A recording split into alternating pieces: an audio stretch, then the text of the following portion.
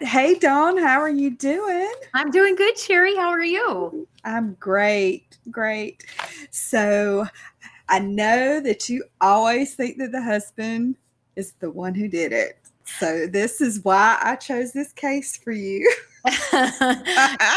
It's a good one. In Yes. relatively speaking. Yes.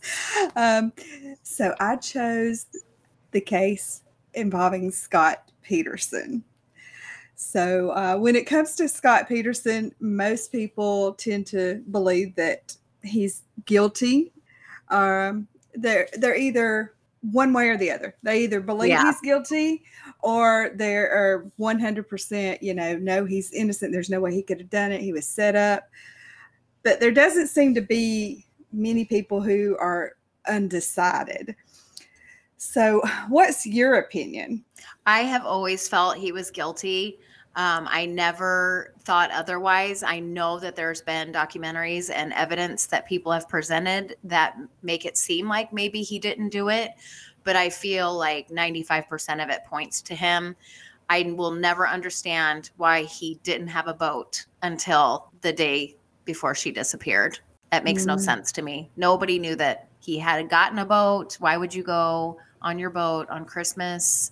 Like none of that added up. So, yeah, I do think that he was guilty. But I know that you said you had heard some things that maybe made you change your mind a little bit. Yes, yes. I thought he was guilty since day one. That was until I began to do this research during this episode.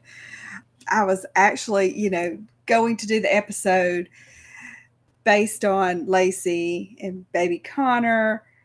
So I kind of changed directions once I got into this. And I was like, okay, well, half of America believes he's innocent, half of them believes he's guilty. So let's go with this Scott angle and see what I can come up with. So that's why I went down this avenue. So, are you ready to dive in? Oh, for sure. Okay. All right. This is the case involving Scott Peterson. Hi, everyone, and welcome to Crime Explorer Shack with your host, Sherry Carroll, and my co-host, Dawn. I want to remind you that Crime Explorer Shack is created for mature audiences only. Our show often includes details of true crime cases that some may find disturbing and or offensive.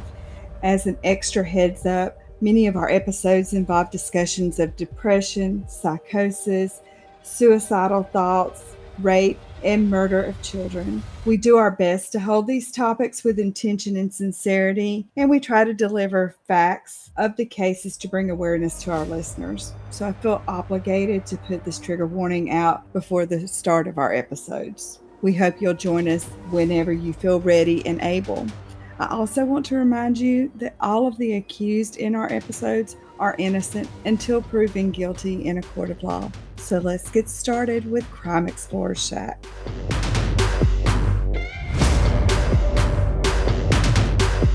I'm not going to go into too much of the backstory because by now we all know what happened, or at least what we've been led to believe by the media, of course. So I will just give a little brief refresher and then go straight into the meat and potatoes of the story, so to speak. Scott Lee Peterson was born October 24th, 1972. He had a good childhood and eventually went to California Polytechnic, where he met his soon-to-be wife, Lacey Denise Rocha, who was born May 4th, 1975. She made the first move on Scott by sending him her telephone number, and right after she met him, she was just smitten. She told her mom that she had met the man that she was going to marry. They dated for 2 years and moved in together, and then married on August 9th, 1997. They were, the all-American couple. They were beautiful. He was handsome. And in all the photos that you see of Lacey, her bubbly personality just shines through. She has that big, beautiful smile, those big brown eyes. She was just captivating. Sherry, I have to tell you Yes. this really quick. Sure. So I'm a former hairstylist, and I had a lady that just on a fluke was sitting in my chair. I'd never done her hair before. And she told me that her brother and his wife lived next door to Scott and Lacey. They shared a fence. They shared a fence. And she was pregnant at the same time Lacey was. So they would like stand at the fence and talk to each other, like swapping, how are you feeling? And are you getting excited? And Lacey was just like beaming, saying, Scott was inside and they were getting ready to get the baby room ready. And so the client of mine that was in my chair was in California visiting when Lacey went missing. And she said she remembers going and walking the streets looking for Lacey and putting all the posters up and stuff. So that was very close to home for, Oh, yeah, wow. because her Yes. brother, my client's brother, that was the neighbor, he was a realtor, and so was Lacey's mom. So her brother and Lacey's mom were friends. Not only did they share a fence with Lacey, but her dad, or the neighbor, was friends with Lacey's mom. Oh, So wow. very interesting. Yes. Yeah. So you knew somebody that was close to the case Yeah. then. Yeah. And she Oh, said the whole town was just absolutely mortified when he was named as the guilty person. I can believe it. I can believe it. Well, anyway, I didn't mean to interrupt. I just wanted to tell you that. It's very interesting. And on that fact, this is something I didn't really document in my notes, but it was something that I ran across, and I don't know why I didn't put it in there. But now that you've said that, it makes me think back to, it just triggered that memory of something I ran across in my research. The news media during that time was, saying this doesn't happen in Modesto. It's a, quaint little community and everything. No, not really. It was not. Modesto had a high rate of crime. And we will come to find out that there was some crime that took place right across the street from Scott and Lacey. But also something that's probably going to be brought up in his next appeal is there were 8 other pregnant women who disappeared in it's either 2 or 3 year time period right there in Modesto. Oh my gosh. In the same was time. That never brought up? Exactly. During the same time. And one lady actually talked to the media, and she said that like 2 days before Lacey disappeared, that somebody was trying to talk to her and get her to go with them, look in their vehicle or something. And she said she feels like if she had done that, then Lacey might be alive. Wow. So yeah, it was, she feels like that she would have been the one that was missing or dead, not Lacey. So, but none of that was brought up because it didn't fit into their narrative, So, yeah. So, but on December 23rd, 2002, a 7.5-month pregnant Lacey and her husband Scott went to Lacey's sister's salon. Her sister's name was Amy. Amy cut Scott's hair. Scott always got his hair cut once a month by Amy. Mm-hmm. They even invited Amy over for dinner that evening, but she already had plans. Later on that night, Lacey called her mom to confirm the holiday plans. So apart from Scott, Amy and Lacey's mother, Sharon, were the last 2 people to have known of Lacey's whereabouts before she vanished, or know that she was alive before she vanished. According to ABC News, Scott reported Lacey missing from their Modesto home on December the 24th. However, several other news sources, including the New York Post, reported that when Lacey had not returned home by 5:15 on the 24th, Scott called Sharon, his mother-in-law, and that around 5:45 p.m., Lacey's stepfather, Ron Gransky, called the police. And, Scott took a lot of scrutiny for not being the one to call 911 to report her missing. Right. And So she hadn't been missing for that long, right? By that time. Right. Okay. People questioned why he was not the one to make the initial call to report Lacey wasn't home or that something was wrong. And when police arrive to the Peterson home, they find that things are basically in order. It doesn't appear that there was a disturbance in the home. Lacey's keys, wallet, sunglasses, all were found in her purse, which was in her closet. The dining room table was set for a family dinner for the following night. One detective found a phone book on the kitchen counter, and it was open to a full-page ad for a defense lawyer. So I don't know exactly what that was about. Oh. But the recipe for a breakfast casserole that Lacey was going to make was on the counter as well. And they said that Scott appeared to be calm. Yeah. And when something like that happens, if it had been nothing, then nobody would ever, be speculating, like, why didn't he call the police right away? But she ended up missing and obviously dead. So it's easy to sit back and say, he should have done this. He should have, but maybe he just called her mom. It's like, do you think we should be concerned? She's not here. Have you heard from her? Could have been like that. I don't know. Exactly. That's what I was thinking. He didn't.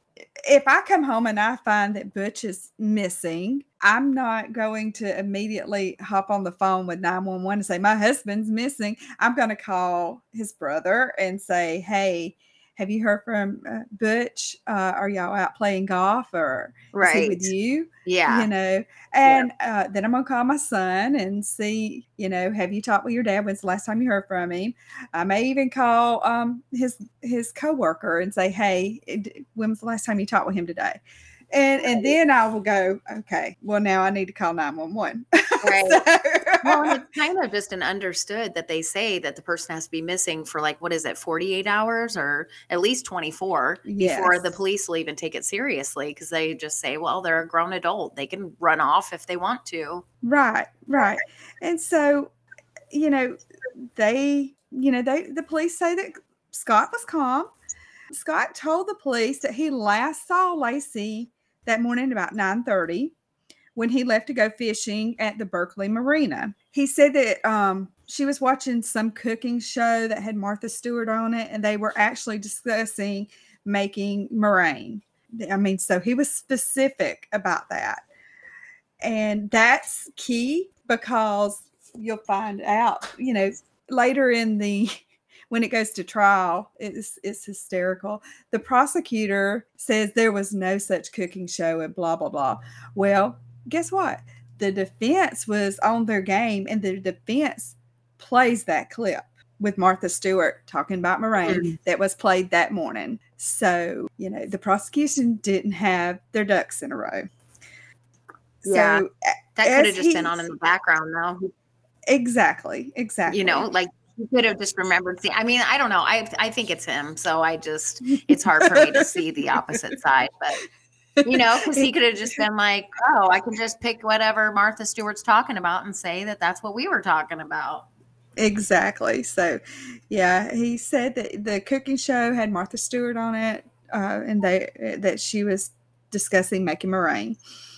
As he heads out, Lacey's mopping the floor, and had said that she was going to walk the dog and then go shopping for the items that she needs to make the breakfast casserole for the family brunch the next day. Now, Karen Service, a neighbor of Scott and Lacey's, stated that around 10:30 a.m., she found the Petersons' golden retriever named Mackenzie alone outside of the home, wandering around with its leash still attached to the collar, and the leash was all muddy. So Karen, the neighbor, put the dog in the Petersons' fenced-in yard and looked, but didn't see that anything was out of place. Scott said that he returned home that afternoon and found that the house was empty, but Lacey's vehicle was still there. He assumed that Lacey was with her mom. He showered, washed his clothes because he got wet fishing, and the Modesto police detectives John Bueller and Alan Broschini were the lead investigators on the case. They questioned Scott that evening. And although Scott initially said he had spent the day golfing, he later told the police that he'd gone fishing for sturgeon at the Berkeley Marina.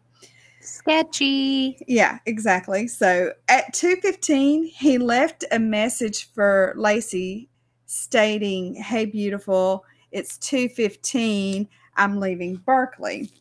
So let's see if I can get that to pull up.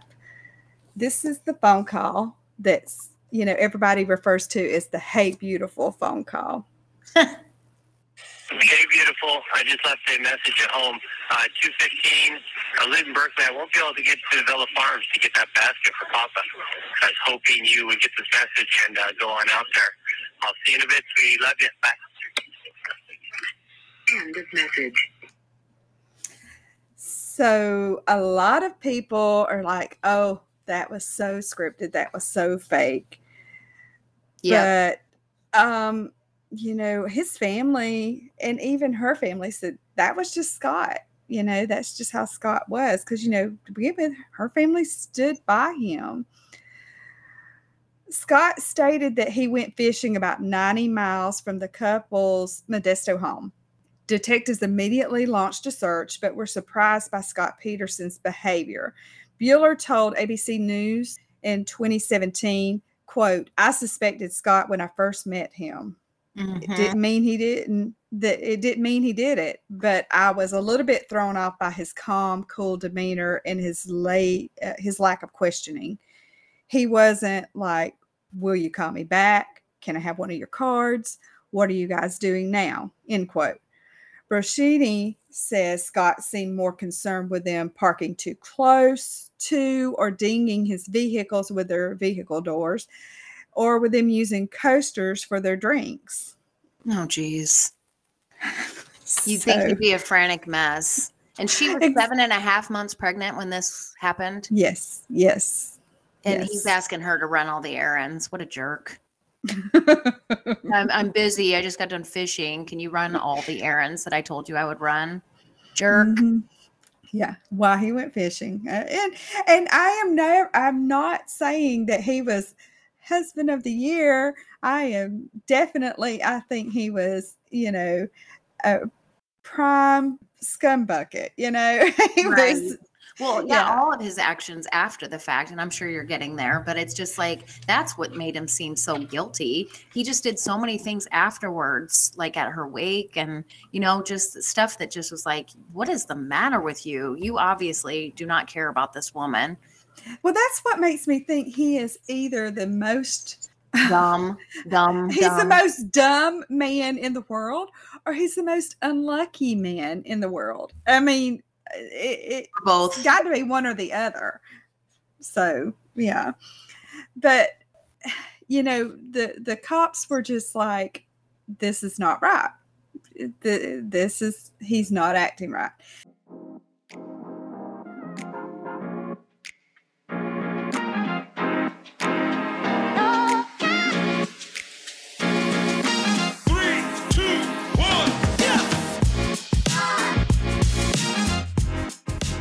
Hey everybody, I am Dawn, the host of Dawnversations, and it's a variety show. It's a show about everything and nothing and everything in between. I have talked to astrologists and psychics, marriage counselors, country music artists, an actress from Stranger Things, a death doula, stand-up comedian, like you name it. We talk about it, and it's just a fun, lighthearted show. In most cases, we cover some deep stuff sometimes, but it's just a fun show, and I would love for you to come listen. It's really meant for entertainment only, like you're eavesdropping on somebody sitting at a restaurant next to you, and I'm just having a blast with it. So hopefully you will come listen, and if you have any desire to reach out or be on my show, you can find me at dawnversations@gmail.com or on all the social media links under Dawnversations Podcast. So hope to hear from you. Thanks, guys.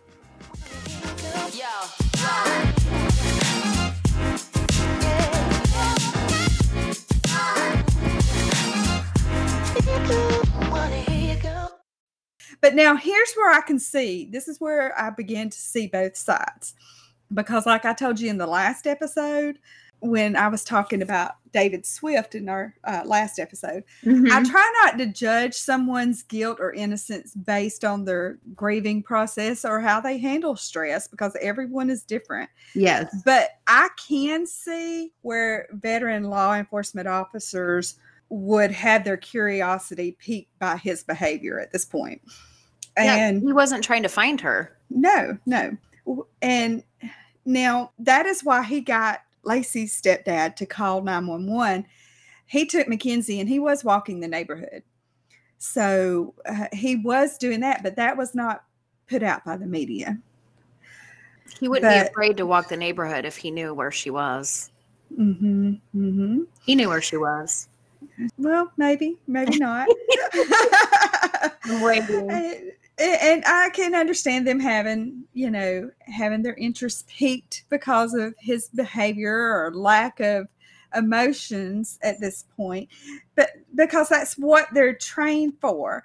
But my argument is this: do we truly know how someone is supposed to behave when their spouse or loved one is missing, or when they've committed murder? Murders and disappearances are not that common. And so, like, if we go and talk to a couple that has been married for 20 to 40 years, and we ask them how many times their spouse has gone missing, I venture to say that like 98% of them are going to say, oh, it's never happened. Yeah, I just feel like, why isn't he more concerned about maybe his future child? And maybe those two were on the outs and he wasn't really concerned about where she was, but wouldn't he be concerned that he has a future son or daughter that is also missing?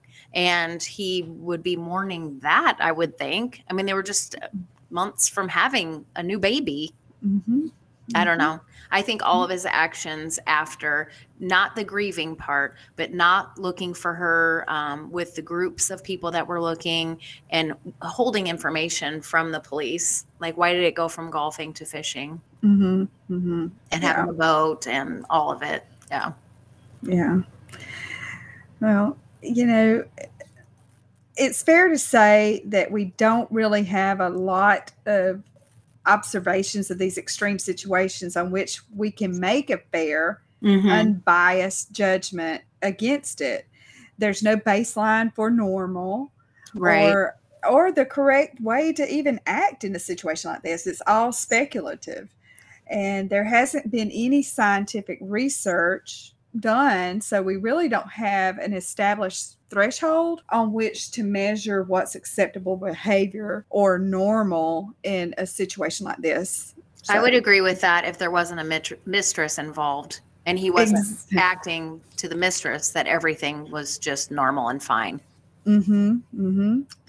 So when asked about his whereabouts for the day, Scott says that he had first planned on going golfing, but it was really too cold, so he ended up going fishing so that he could take his new boat out.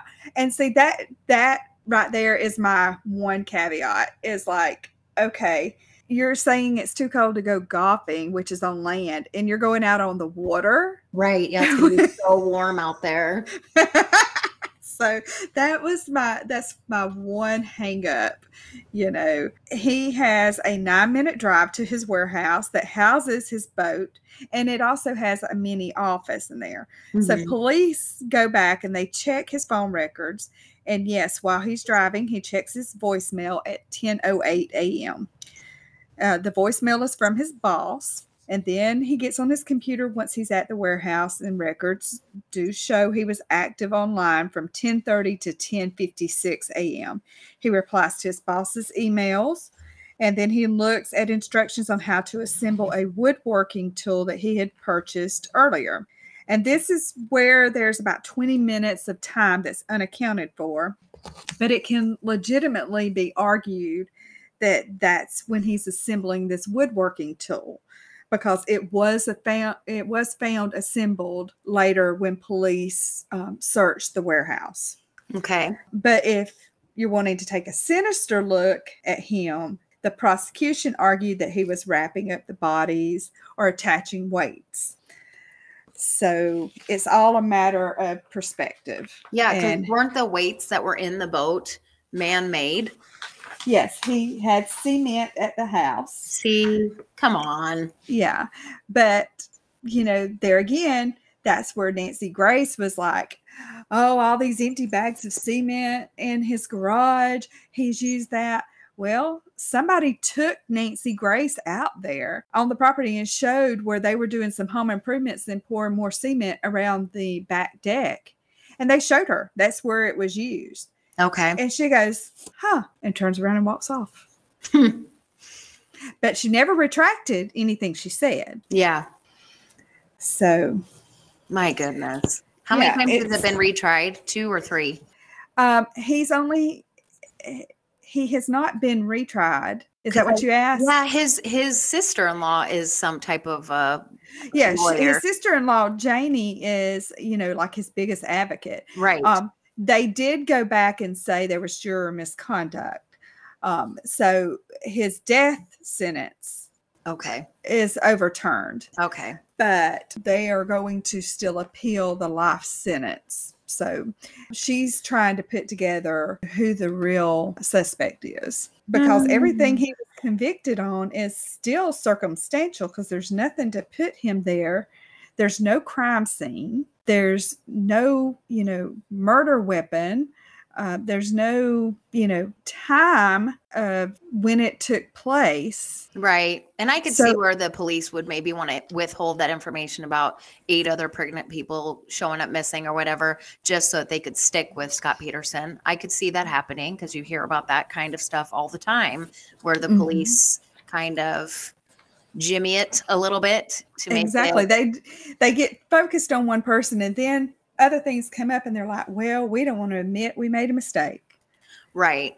But with the mistress and all the stuff that happened after, he wanted to be with that mistress. That. Well, and you're going to find out a little bit more about this too, because it's not exactly the way it was portrayed in the media. Okay. I was floored when I came up on that part of the story. So I did some research and went down that rabbit hole too. So he leaves and goes to the marina. His ticket for entry into the marina is at 12:54 p.m. From 12:55 to 2:11 p.m., he's out fishing. Now, there are actually people who saw him get in his boat, back up his boat, and launch it. Everyone's theory is that he dumped Lacey and baby Connor in the Berkeley Marina, but no one saw him loading a body into the boat. Okay, and let's state for the record that this is not a yacht or a large boat. This is a little 14-foot fishing boat. So if you go to load a dead body in there, you're liable to tip over, or somebody's going to see it. Mm-hmm. There's no place to hide a body underneath or below deck, because there's no below deck. Sure. So between 2:15 and 3:25, he gets his boat docked. And this is where we have that infamous voicemail that I just played from the phone call to Lacey, letting her know that he was heading back home. Well, some say it's scripted and planned, but remember, Lacey's family stood by Scott in the beginning and said that this was just Scott. This is how he was. And again, he's heading home at that point. He stops to fill up his vehicle with gas. He tries to call Lacey again. Nobody reported that. But his phone records show that he tried to call her again. So he gets back to the warehouse at 4:13 p.m., unloads, and then he gets back to their home between 4:30 and 4:45. And this is when he notices that there's no Lacey. He notices that her Land Rover is there. He said the door was unlocked, but he wasn't immediately concerned. He assumed that she just went with her mother to do some last minute running around for the Christmas festivities. So he went to wash his clothes that got wet fishing, and he hopped into the shower. He gets out. He notices that Mackenzie, their golden retriever, is in the yard with the leash still attached. So he gets her. Then he plays the messages on the answer machine, because remember, this is 2002. Answer machines were still a thing. Yes. And he hears his own message, and he realizes that Lacey never heard his message. There's also a message from Lacey's stepdad asking them to bring some whipped cream when they come over this evening because they needed whipped cream for the pies. That's when he becomes concerned, and he calls her mom and stepdad. He starts asking if Lacey's with them. He tells them she's not home, and it starts sending off alarm bells, and Lacey's stepdad says he would call 911 while Scott goes through the neighborhood with Mackenzie and starts searching for Lacey. But all of this angle isn't exactly portrayed to us in the media because it just doesn't make Scott look sinister. Right. You know? Yeah. The police took him in to interview him, and there's a recorded interview from 12 a.m. to 1 a.m. And Scott's explaining his details of the day. He's asked if there were any problems in their marriage. He says no, that they have a good marriage and they have a baby on the way. He says that he loves Lacey and he didn't have anything to do with her disappearance. Now, this case set the 24-hour news channels ablaze. It lifted Nancy Grace to notoriety. She absolutely hated Scott Peterson. She even said she thought he was guilty from the beginning because he just, quote, rubbed her the wrong way. Oh my God. That sounds like her. But, of course, yes, I always think it's the husband. But at the same time, it's like she was adorable and she looked so happy, pregnant. And you just were, just so saddened that she was dead. And Exactly. when like you said, there's no perfect way to mourn or to be concerned. But when he was acting like he wasn't even concerned or looking or, any footage that they showed, he was just kind of acting like, we'll see what happens kind of thing. And it was just like, why isn't he leading the pack? Like, somebody come help me find my wife. And I have to wonder what his family was like because, in society, a lot of men are taught not to cry. Don't show your emotions. Be the tough guy. He comes across as that jock. He was very competitive. I mean, he started off wanting to go to, it wasn't the California Polytechnic School. It was Arkansas or Arizona, wherever Phil Mickelson, the golfer, went to school. Yeah. And that's where he went and started. And his dad said that the competition was just, it was too much. And so Scott went back to California. So I have to wonder if a lot of it is to do with maybe his upbringing and him being told you don't show emotion. He cried, though, with like Diane Sawyer, I think was the interview, and he was crying a lot. And that's when it's like, okay, that he does seem like he's mourning or remorseful or something's going on. Like you can't say somebody cries wrong, but, he was at least showing some emotion. So, and you have to wonder if by that time he's just, I can't do anything right. Yeah. Oh, yeah. You can't please everybody for sure. Right. And I'm wondering if that was his mindset at that point in time is I can't do anything right. Everything I'm doing is under a microscope and being analyzed. I can't win. Right. So, right. And that's got to be a hell of a predicament to be in. And especially if he didn't do it. And I'm not saying that, 100% that he didn't. I'm now not so 100% convinced. Well, and Lacey knew about the affair, correct? That's what he said. Okay. Now, I do know that early on in their relationship, before they got married, she found out that he had been unfaithful, but then they worked it out and got back together. So she knew that he was prone to infidelities. Okay.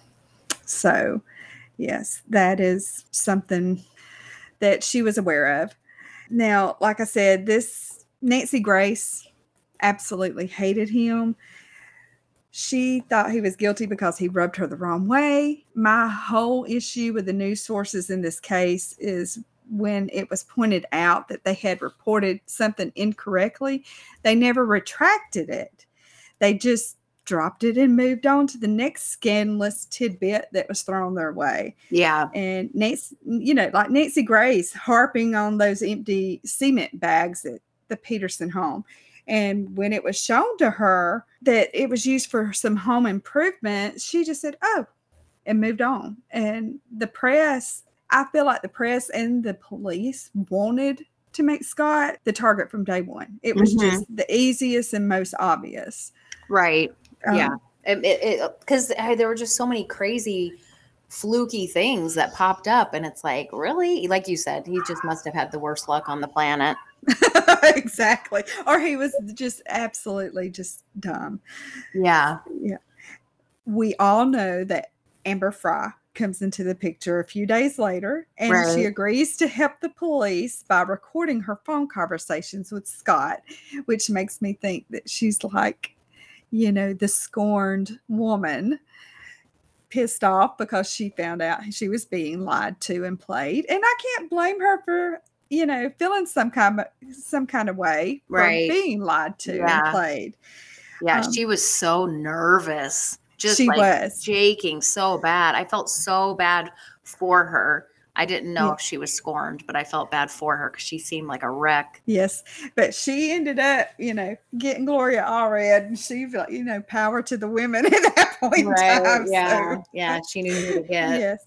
She didn't know that he was married. And by all accounts from the media and even the police press conferences, this was a full-blown affair, and it sounded like it had been a long, impassioned love affair. Didn't he say that his wife had died? Didn't he say that he was a widow? Mm-hmm. Mm-hmm. Yeah. Come on. That this would be his first Christmas without her, and that's why he was going to the Eiffel Tower for Christmas and New Year's. Yeah. Yeah. Oh, my God. Okay. Yeah. Yes. But, the media tried to make it sound like it was some long, full-blown love affair. Yes. No, it wasn't. They had only been talking for 5 weeks. And he had just met her and slept with her the night of that infamous Christmas party photo, like the end of November. Okay. Now, mind you, there were many phone calls, but this was not some long, drawn-out love affair that was portrayed to us like it was in the media. This actually floored me. I thought they had been like in some kind of entanglement for 6 months or a year. Yeah. No.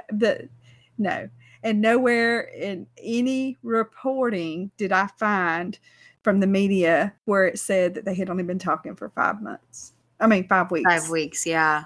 Mm-hmm. Huh. That's interesting. Yes.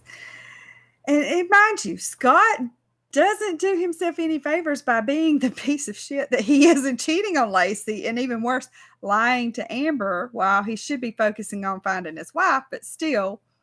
He's not on trial for being a pig.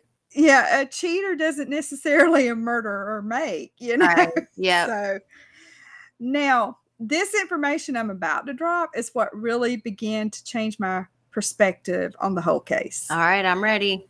All right. On December the 24th, the day that Lacey went missing, Diane Jackson, a neighbor of Lacey and Scott, says she saw 3 men outside a home across the street from Lacey and Scott's. Mm-hmm. The home belonged to the Medinas. It was burglarized the same day, December 24th at 6:30 a.m. At the time, law enforcement officials claim that this burglary actually took place on December the 26th, not Christmas Eve.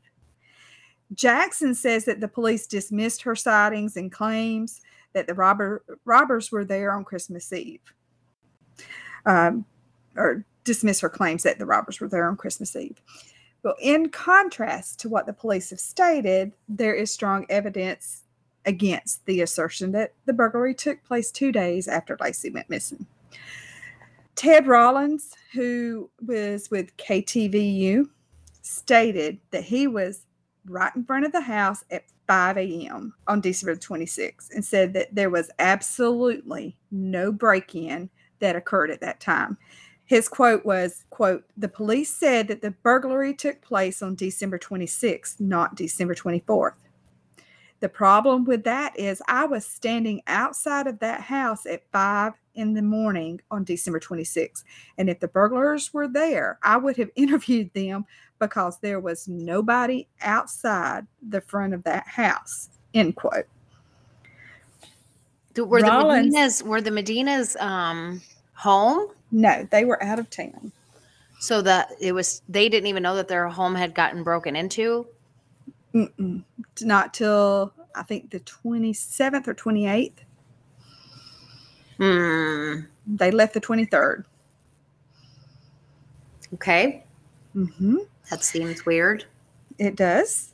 So Rollins continued by saying, my head was on swivel that morning and there was absolutely no way a burglary took place on the 26th. Remember what I said about the 24-hour news media earlier? They were camped out right here at Scott and Lacey's house for 3 months, starting on Christmas Day. Yeah. There's no way someone would have dared broken into a house with that many people swarming, and especially news cameras. Yeah, I had heard that there was a weird van or that there was a house that got broke into the day that she disappeared. I did hear that because they interviewed the guys, and the guys were like, yeah, we're idiots and petty thieves, but we're not murderers. Mm-hmm. Well, on an A&E documentary, Jackson gave her recollection of the events that transpired. She said, December 24th, I was on my way home, and when I went by Rudy and Susan Medina's house, I saw people on the lawn and a van. Right. Jackson said, I noticed it was because they were all turned around and looked at me, and I thought, that's weird. I didn't put it together until a neighbor said the Medinas just came home and their house was burglarized while they were gone, and they think it was on the 24th. After Jackson learned that the Medina's home was robbed, she immediately called the police. However, when she discussed the situation with authorities, Jackson says that the cops tried to tell her at one point she confused the men she saw in the yard with the people working in her own yard. Oh, geez. Jackson even said that she was hypnotized during the investigation in an apparent attempt to alter her story. Despite the shocking assertion, Jackson's story has never changed. Whoa. Yeah. And so Scott's sister-in-law, Janie Peterson, like I said, she's Scott's biggest advocate. She says that the justice system has failed him. Yeah. Having spent time poring over the facts and clues in the case, she says there are no series of events that concretely prove that Scott killed his wife. There is no crime scene, no physical evidence to link Scott to the murder. It's all circumstantial. You know, they took the dogs out to the marina to sniff and see if they could pick. Okay, so some of them supposedly picked up, but you got to think, Lacey went with Scott to the marina, and the stuff that they used with Lacey's scent, her and Scott lived in the same house. Scott's scent could be on there too. Why did she go with him to the marina? Because they went fishing before. I thought he just got this boat. That was a new boat. No, I thought his family said he'd never had a boat. Mm-mm. They had been fishing before. That he had been at the marina before. Okay. She had been there before. Okay. Mm-hmm. Okay. Yeah. Yep. So she had been there before. But, you know, the stuff that they're using is also going to have his scent. And the dogs didn't even pass their certification. Oh, jeez. Yeah. Yeah. So, you know, that's not very impressive for the prosecution, in my opinion. No, it's not. So she believes that Lacey was killed due to the burglary. She believes that maybe Lacey was going on her walk and she saw these guys and confronted them because that was Lacey's nature. Right. And it went wrong. And I could see that being a very real possibility, you know? Yep. Yeah, I could see that too. Gosh, it's just like, why weren't there more eyewitnesses? You know, if they were on this street, didn't anybody else see anything or hear her yelling? Exactly. So, and I also want you to take into account when these men were arrested for burglary, the first thing that they said, the first thing out of their mouth to the police was, "We didn't have anything to do with that pregnant woman." Oh, jeez. And mind you, this was before Lacey and Connor were even found. But if there were 8 other pregnant women missing, couldn't it have been one of them? Could have been. Could have. I mean, there's got to be some type of odds that they could have been talking about if it was all in that same area. Could have been. Could have been. Did they ever find any of the other pregnant women? I believe so. I believe so. I'm trying to do a little bit more digging on that. That was just something that I ran across. Yeah, that's and heard on true crime podcast. So yeah, there's some podcasters and people on the internet that delve into cases so much and find out so much evidence. And exactly. It's like, why can't the police find this stuff out? Well, I mean, the media tried to crucify Scott so bad that they were like, okay, he went to California Polytechnic. That's where Kristen Smart disappeared from.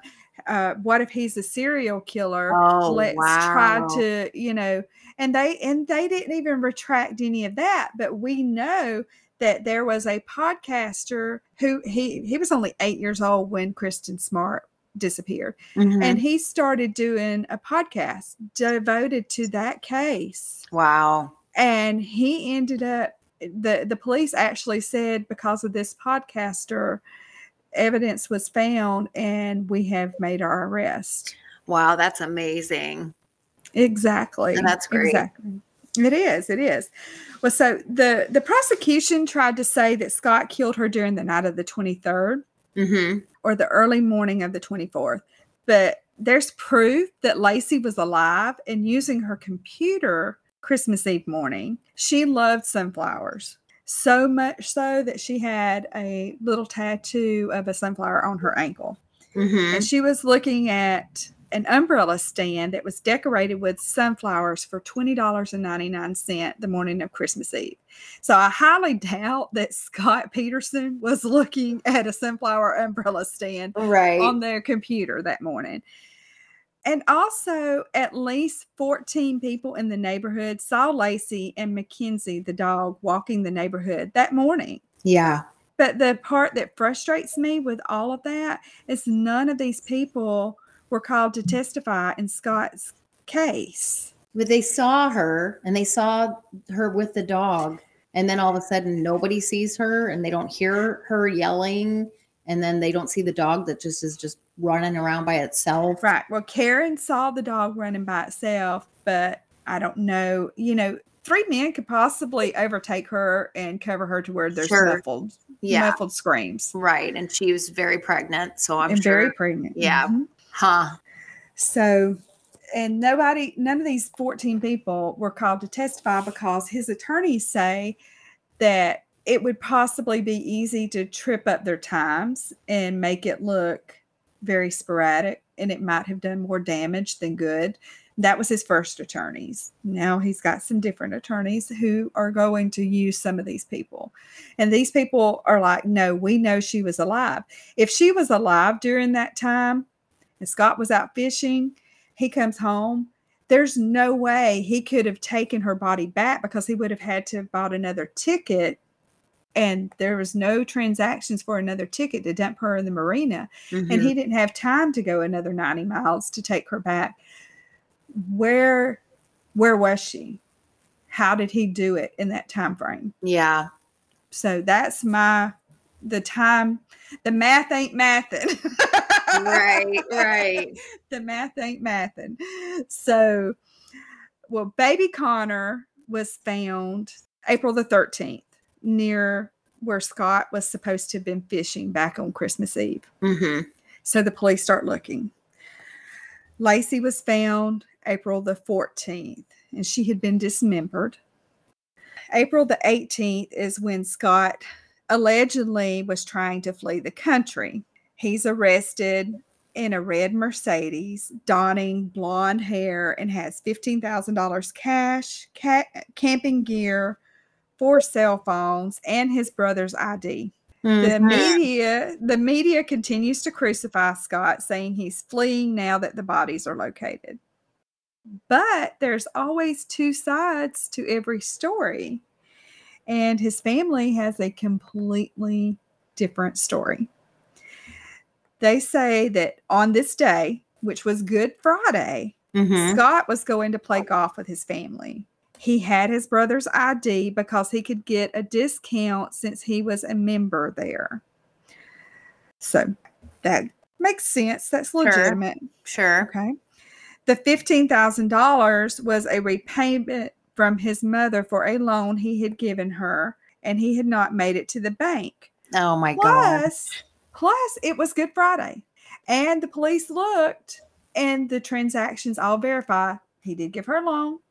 She had withdrawn $15,000 that day before and gave him the $15,000 cash to redeposit. It was Good Friday. Cell phones. Why the extra cell phone? Yeah, I don't know about the extra cell phones. Unless, and they were not active. I do know that. So it might have just been some old electronics. Okay. I don't know. Yeah. So bad luck again. Yeah. Yep. Bad luck. The camping gear, it's just something that was in it he had. And they were just trying to, live a normal life, him and his brother. It had been stressful.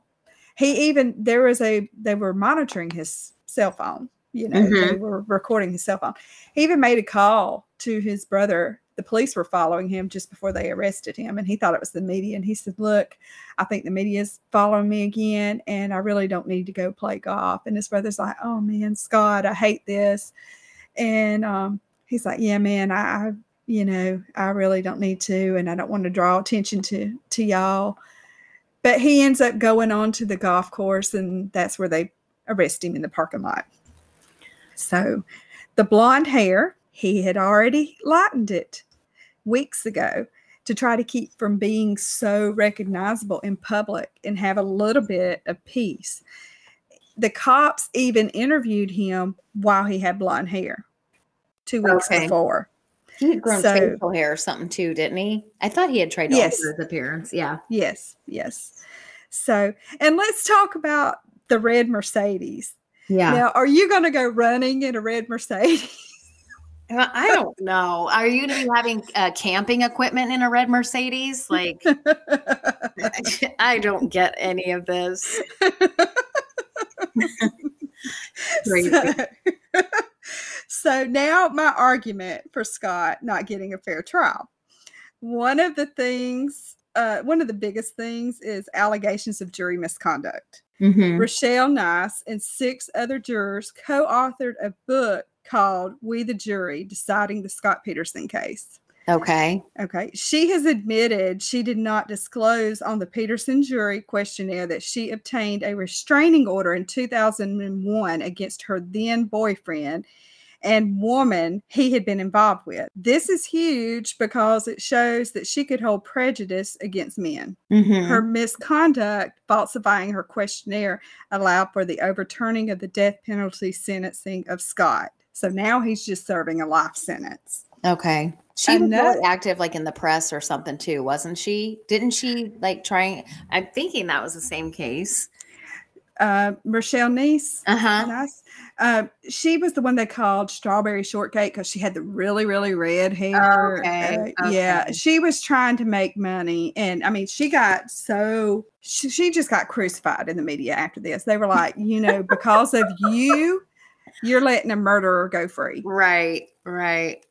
Yeah. I mean, she walked out of court and she's like, now you're going to go to death, and just made all kind of slanderous remarks towards Scott Peterson. I'm like, if I was a juror, I would just walk out and be quiet because you've just sentenced somebody a life for a life.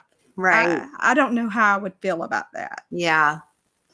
Yeah, it's so hard with those high profile cases. I don't know how they get anybody that isn't privy to all the information, especially with the press being as all over it as they were. Exactly. Well, that comes into play because another fact was this case was the death penalty case. And during jury selection, 50% of the potential jury pool was immediately dismissed because they felt he was guilty. I mean, everybody knew about this case. Yeah. Yeah. They also dismissed anyone who opposed the death penalty. But what the judge was supposed to be asking the jurors is if they could apply the death penalty even if they were opposed to it, because it was the law in this case. But he didn't do that. And him not doing that, him failing to do that, made this a specific type of jury. And it was a very harsh jury because they were, pro-death. Right. And jurors admitted later when they found out what case they were assigned to, they went home, they researched the case. And for such a large, important, high-profile case, I can't understand why this jury was not sequestered. I didn't realize that a juror could ever write a book about a case like that. I thought there had to be like a time frame, but, I don't know. Yeah, I don't either. That's pretty crazy. Mm-hmm. But I don't understand why they weren't sequestered, because the jury in the O.J. Simpson trial was sequestered for 8-9 months. Mm-hmm. So they couldn't read about it, couldn't talk about it, couldn't find out any press releases about it. But it's crazy to me that this jury could just go home every day and see their family and discuss this with their family and see the news reports and hear the biases. Yeah, because we're only hearing what the media is allowing us to hear. Yeah. Wow. So now Scott's still building his appeal case. He can never be sentenced to death again. His sister-in-law, Janie, and his family are still searching for real answers to point to the real killers. And like I said in the beginning, people are usually 100% he did it or like, no way. He was set up or, there's rarely any in between. And I was one of those he did it people, but now I'm not so sure. Yeah, I guess if I was on Scott's side, I would do whatever I could to try and find that it was those robbers, or, try and find all the evidence against it being anybody else than him. Mm-hmm. Yeah, it's, I just have I have a bad taste in my mouth for the things that he did. Right. The affair. He was a piece of crap husband. Your wife is carrying your child, your son, your namesake, and you are, out canoodling with this California blonde. Canoodling.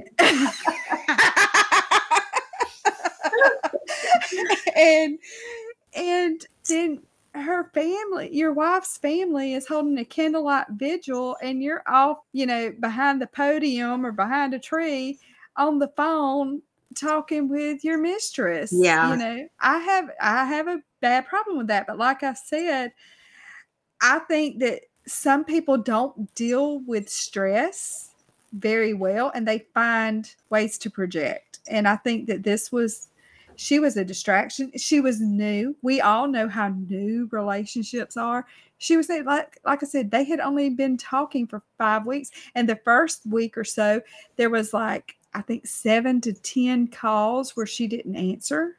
Mm-hmm.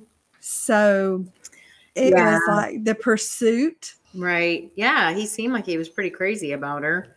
Mm-hmm. But yeah, I don't know. You've planted some seeds there, where I can have a little bit of doubt. And I don't think that the investigation probably was as honest as it should have been. But yeah, I don't know.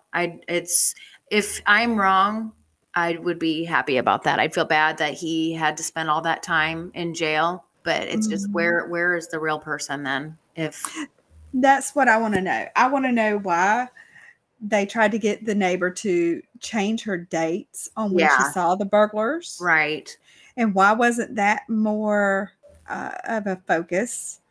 And why aren't we hearing more about these pregnant women that have been abducted and murdered? Yeah. Is there a baby ring going on? And don't portray Modesto to be some clean little quaint community whenever it's full of meth and crime. Yeah. That's how it all just seems like hearsay. That's the thing. It's like you don't even know what the real facts are, if the police are telling the truth about some things and not others, or if they're being truthful and you're just hearing rumors from the neighborhood. It's just, there's so much speculation. It is. It's a lot. It's a lot of speculation. And I was one of those because my son was born in 2001. So I was sitting glued to the TV. I was like, how could anybody do this? Right. He's guilty. Look at him cheating on his wife, Yeah. And I was, for years, I have said, bury him under the jail. Why are we still feeding him?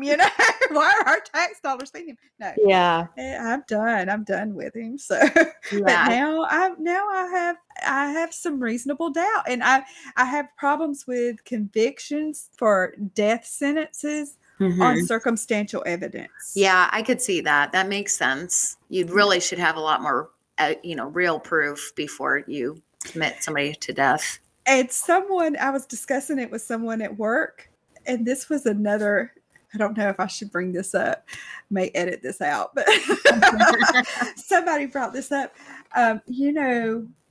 Abortions, they have, late term abortions.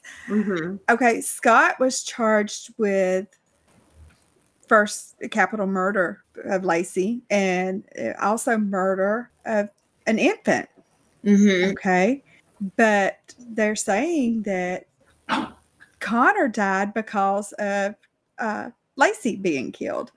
So how is he being charged with murder when the baby wasn't actually born? That's a tough one. It is.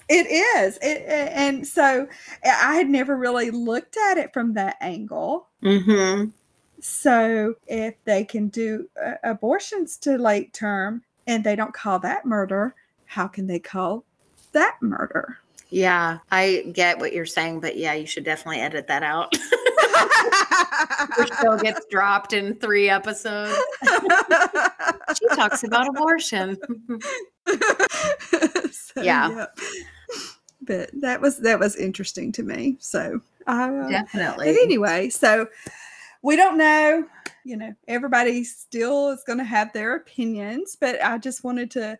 Once I got into it, I was like, let's look at it from this side, because I was so pro, he did it.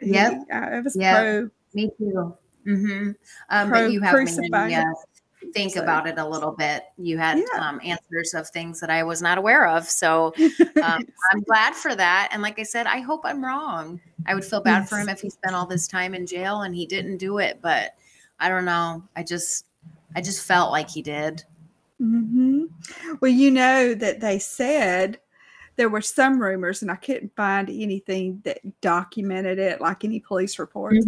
But they said when they arrested him that there was a MapQuest printout of where Amber Fry worked. There was, in the camping gear, there was rope. Oh. And a shovel. And sleeping pills, like 100 sleeping pills, I think. Are you kidding me? Yeah. And so they were like, oh, he was going to kill Amber. But I couldn't find anything about that.